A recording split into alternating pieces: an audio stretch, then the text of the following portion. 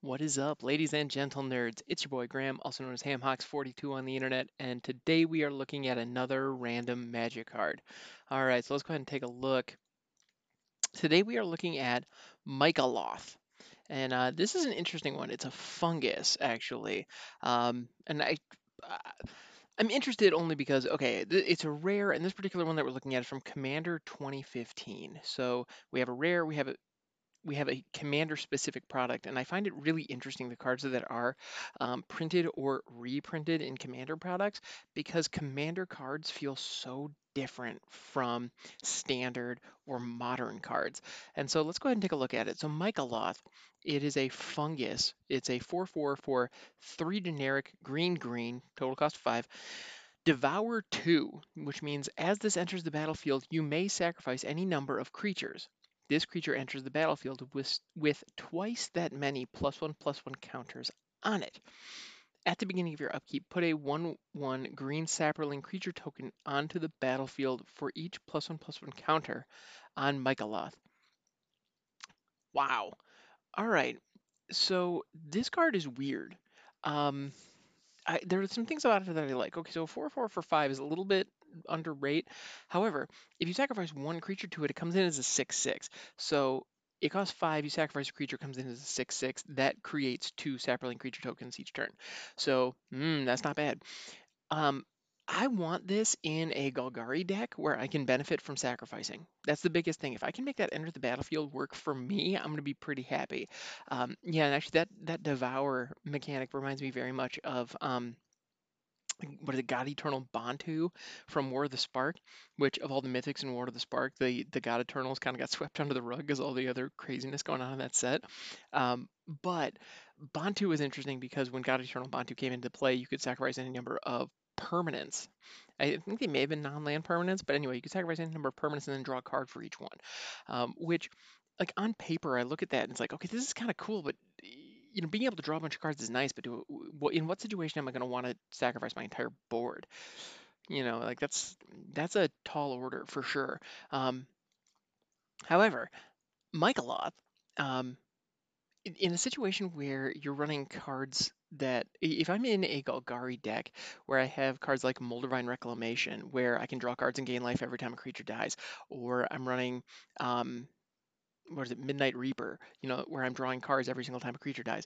This is all good stuff. This is money. Like if I can get this into a deck with those types of synergies, the possibilities here are pretty damn gnarly. And I like that. I like that a lot actually. So I gotta say, Michaelot, I'm here for this. So what I can envision is a deck that's already going to be creating tokens, a deck that already has some kind of synergy, actually, and also with cards that come into play from the graveyard, being able to recur this and reanimate, you have some really cool potential. Because the thing is, like, um, let's say you have a Blood for Bones in your hand, or a Kaya's Ghost Form, or some way to loop this thing. So, like, let's say I have a Blood for Bones, right? This thing's on the field. When it first comes down, I sacrifice a whole bunch of tokens, get some cool value out of that. And because it comes in with 2 +1/+1 counters for each creature you sacrifice, let's go ahead, or each, is it, no, okay, it does have to be creatures that you sacrifice to it. When that happens, you get all those +1/+1 counters, and then the following turn, you create a whole mess of Saprolings. If I can hit a Blood for Bones on this thing, pull it back into play, and because of the exchange rate, because I'm getting 2 +1/+1 counters for each creature I sacrifice, and I'm getting one Saproling for each +1/+1 counter, that doubles. That will just build on itself. So let's say I sacrifice 2 creatures when this first comes into play. It comes into play with 4 +1/+1 counters on. The next turn, I get four Saproling tokens. And assuming I don't have any other creatures that I want to sacrifice to this thing, if I can recur this, if I can blink it, if I can sacrifice it and reanimate it, it comes back into play. I sacrifice almost all those Saprolings. I now sacrifice 4 Saprolings to drop it on there. All of a sudden, gets 8 +1/+1 counters. And so now it's a 12/12, which no big deal there. Just throwing that out there. Let me go ahead and slap my lightning greaves on that and go to town. But even then, the following turn you then get 8 Saprolings. Do some kind of recursion action, bring it back, and now you sacrifice those 8 Saprolings. You put 16 +1/+1 counters on this thing, and now it's a 20/20. Like that is a loop that there are combos and ways to set that loop up that wouldn't even be that hard with um, with just a general sack engine and then some way to recur, which I mean, what is it? Pathway to Eternity comes to mind. I think that's the name of it. Journey to Eternity. That's the name. It's an aura that when a creature dies, um, it comes right back. So immediately right there, boom, that fits. But then you can transform Journey to Eternity into Atzel, Cave of Eternity, which is a land that has pay 5, one of which has to be green, one of which has to be black. So 3 generic black green. Tap it, return a creature from your graveyard to the battlefield. So that is recurring reanimation. So for 5 each turn, you could pull that off, assuming you have some kind of sack outlet. And it could be anything. Like it really doesn't matter. Um, some way to sacrifice Michael Loth. The other thing you can be doing is you can be swinging with this thing. Um, and because not only do you have this really cool engine that's creating all these tokens that you can keep sacrificing and do that loop. Now, and that's only if you want to do that kind of recursive loop. Because the truth is, if you have some other way of generating tokens, if you're in a situation where you already have a handful of tokens or you already just have a board full of like small creatures that you're not really too concerned about, maybe you've been doing some other recursive graveyard shenanigans or you have other token generators or whatever's going on, if you have those kinds of situations, there's no reason you can't just drop this once, sacrifice 4 or 5 things to it, get 8 tokens, or get 8 +1/+1 counters on it, and just create 8 saplings every freaking turn. That's nuts. The amount of value you can get out of this thing is fantastic. Now, at the same time, there are cards like Avenger of Zendikar, which can produce tokens faster and more reliably. And so I have a feeling like Mycoloth is one of those cards where it is very good for what it does, and it can do a lot of really fun things. And I like this card a lot. Actually, I can already think of an Abzan deck that I'm considering putting this in, because I love being able to do graveyard loops. And to be honest, this is the kind of card where that I would love to have in that deck because right now I have an infinite loop that can just straight up win me the game. If I'm in a situation where I want to cut that out, if I'm in a situation where I'm in a more casual environment where I'm going up against people with like pre-constructed decks, it would probably not be a bad idea for me to take the Sun Titan, which is the big monster creature that enables that infinite combo, pull that out and put in Mycoloth. Because then all of a sudden, all those exact same combo pieces that I used to recur the Sun Titan over and over again will allow me to recur my Mycoloth over and over again without the infinite combo kill that Sun Titan allows. So that then all of a sudden like I'd be able to get a cool effect. And so and get all the little pieces of this deck that I've carefully put together to do cool things, continuing to do cool things, but they're not a crazy infinite I immediately win cool thing, you know. But if I'm at a table where people are going a little more aggressive, where people have some higher power stuff in there, okay, Sun Titan can go in and we can go for it. But if it's a casual night with friends who maybe don't have really tuned in decks, Mycoloth would be an excellent, excellent addition to any kind of graveyard synergy deck that just wants to do really cool things. And it may not be the most aggressive, the most fast, the most bananas crazy way to do things, but it's good. The fact that you have to sacrifice creatures in order to power it up, in order to fuel it, that is a mild bummer. Also, the fact that this thing has the opportunity to get freaking huge, I believe it's freaking huge. The fact that that can happen and it doesn't have trample natively on the card, that kind of sucks. Um, like that's not nothing. That's a really significant issue. So that's something to keep in mind because a 2020 that can get chump blocked all day is not really worth that much in a game of Commander. Like let's just be honest, it isn't. Unless you can do some other cool, crazy shenanigans with it. I mean, actually, some kind of exponential loop like we were discussing where turn over turn it just gets twice as big as it was last turn would be really fun, because it has the opportunity, like if you can get 2 or 3 ticks off of that you could create quite the situation that your opponents would have to deal with. Now that's only going to work though in a situation where your opponents aren't running a lot of um, where they aren't running a lot of disruption, because one well placed counterspell, one well placed board wipe, or one well placed kill spell, in the right moments in those sequence, and it falls apart, which is ultimately why I'm why I'm saying that maybe this doesn't belong in a very powerful commander deck, but in like a lower tier battle cruiser style.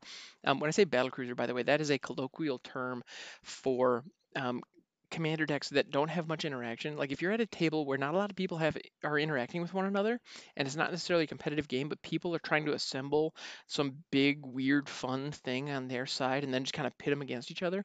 That's referred to as a battle cruiser deck. And it's really the idea is it's slow, it's big. It's very much the Timmy archetype. If you go by the psychographic profiles that Mark Rosewater came up with many, many years ago. Um, yeah, and that is just kind of the fun, low power game of Commander that we think of. We think of battlecruiser style, where I'm just going to create something big and weird and fun, and then while you're creating something big and weird and fun, and then we're going to smash them together and just see what happens. And to be honest, that's a lot of fun. Like, there's definitely a time and a place for that. Like, there's a time and a place for finding out where, really honing in and understanding where each 1 point of damage is going to come in and figuring out the maximum amount of value you can get to best your opponent. There's a time and place for that, and that can be a lot of fun if that is the experience you're looking for. But I know a lot of people go into Commander specifically with the idea of kicking back, night with the fellas, maybe crack a cold one. We're gonna hang out, we're gonna play some cards. For some reason, like we don't want to play poker, we want to play Magic, and let's just have some fun. And maybe I'm not, producing the most optimal lines that my deck can, but I that's fine as long as I'm chuckling with my buddies and as long as we get to see something cool happen. That's the other thing. I think I'm gonna preach this until I'm blue in the face, and then I'm gonna take a deep breath and keep preaching it. This game is supposed to be fun. This game needs to be fun. And you should be able to find fun everywhere.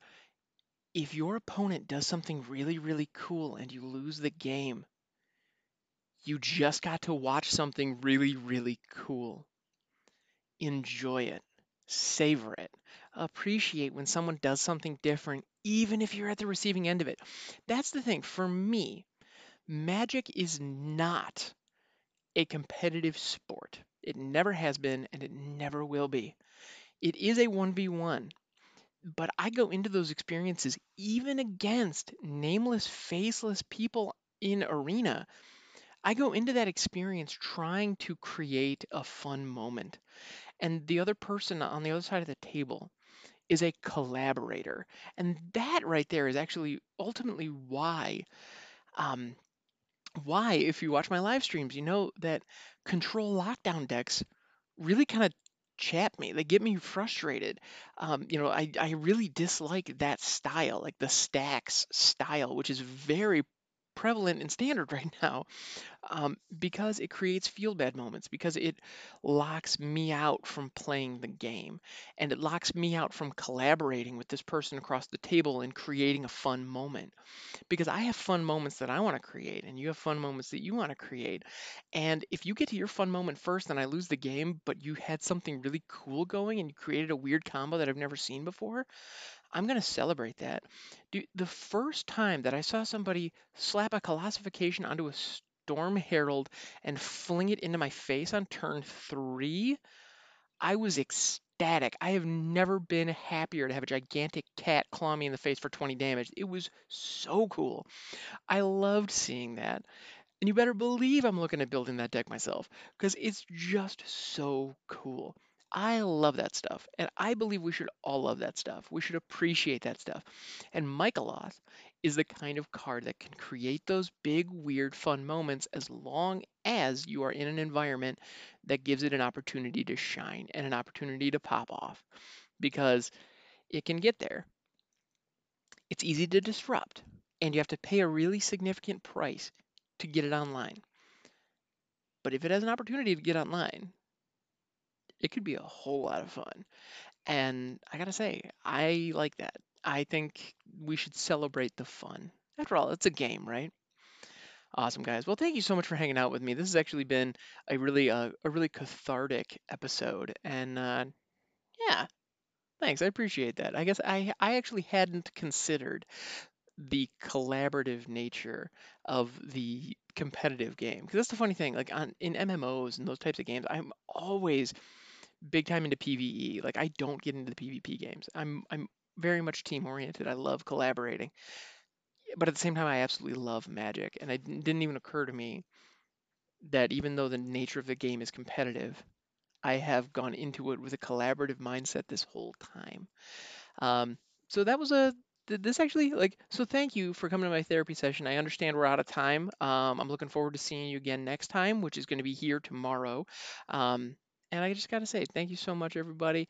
You're wonderful people. Thank you for tuning in. You can also catch me over on Twitch, twitch.tv/hamhocks42. If you have any ideas for episodes like this, please don't hesitate to send me a note. Actually, if you want to pop into my Twitch chat and request specific cards, you're more than welcome to. I will absolutely get to them. You can also hit me up in Discord. That link is in the description of this episode. And yeah, I look forward to catching you next time. Thanks so much. Have a wonderful day. Stay safe out there.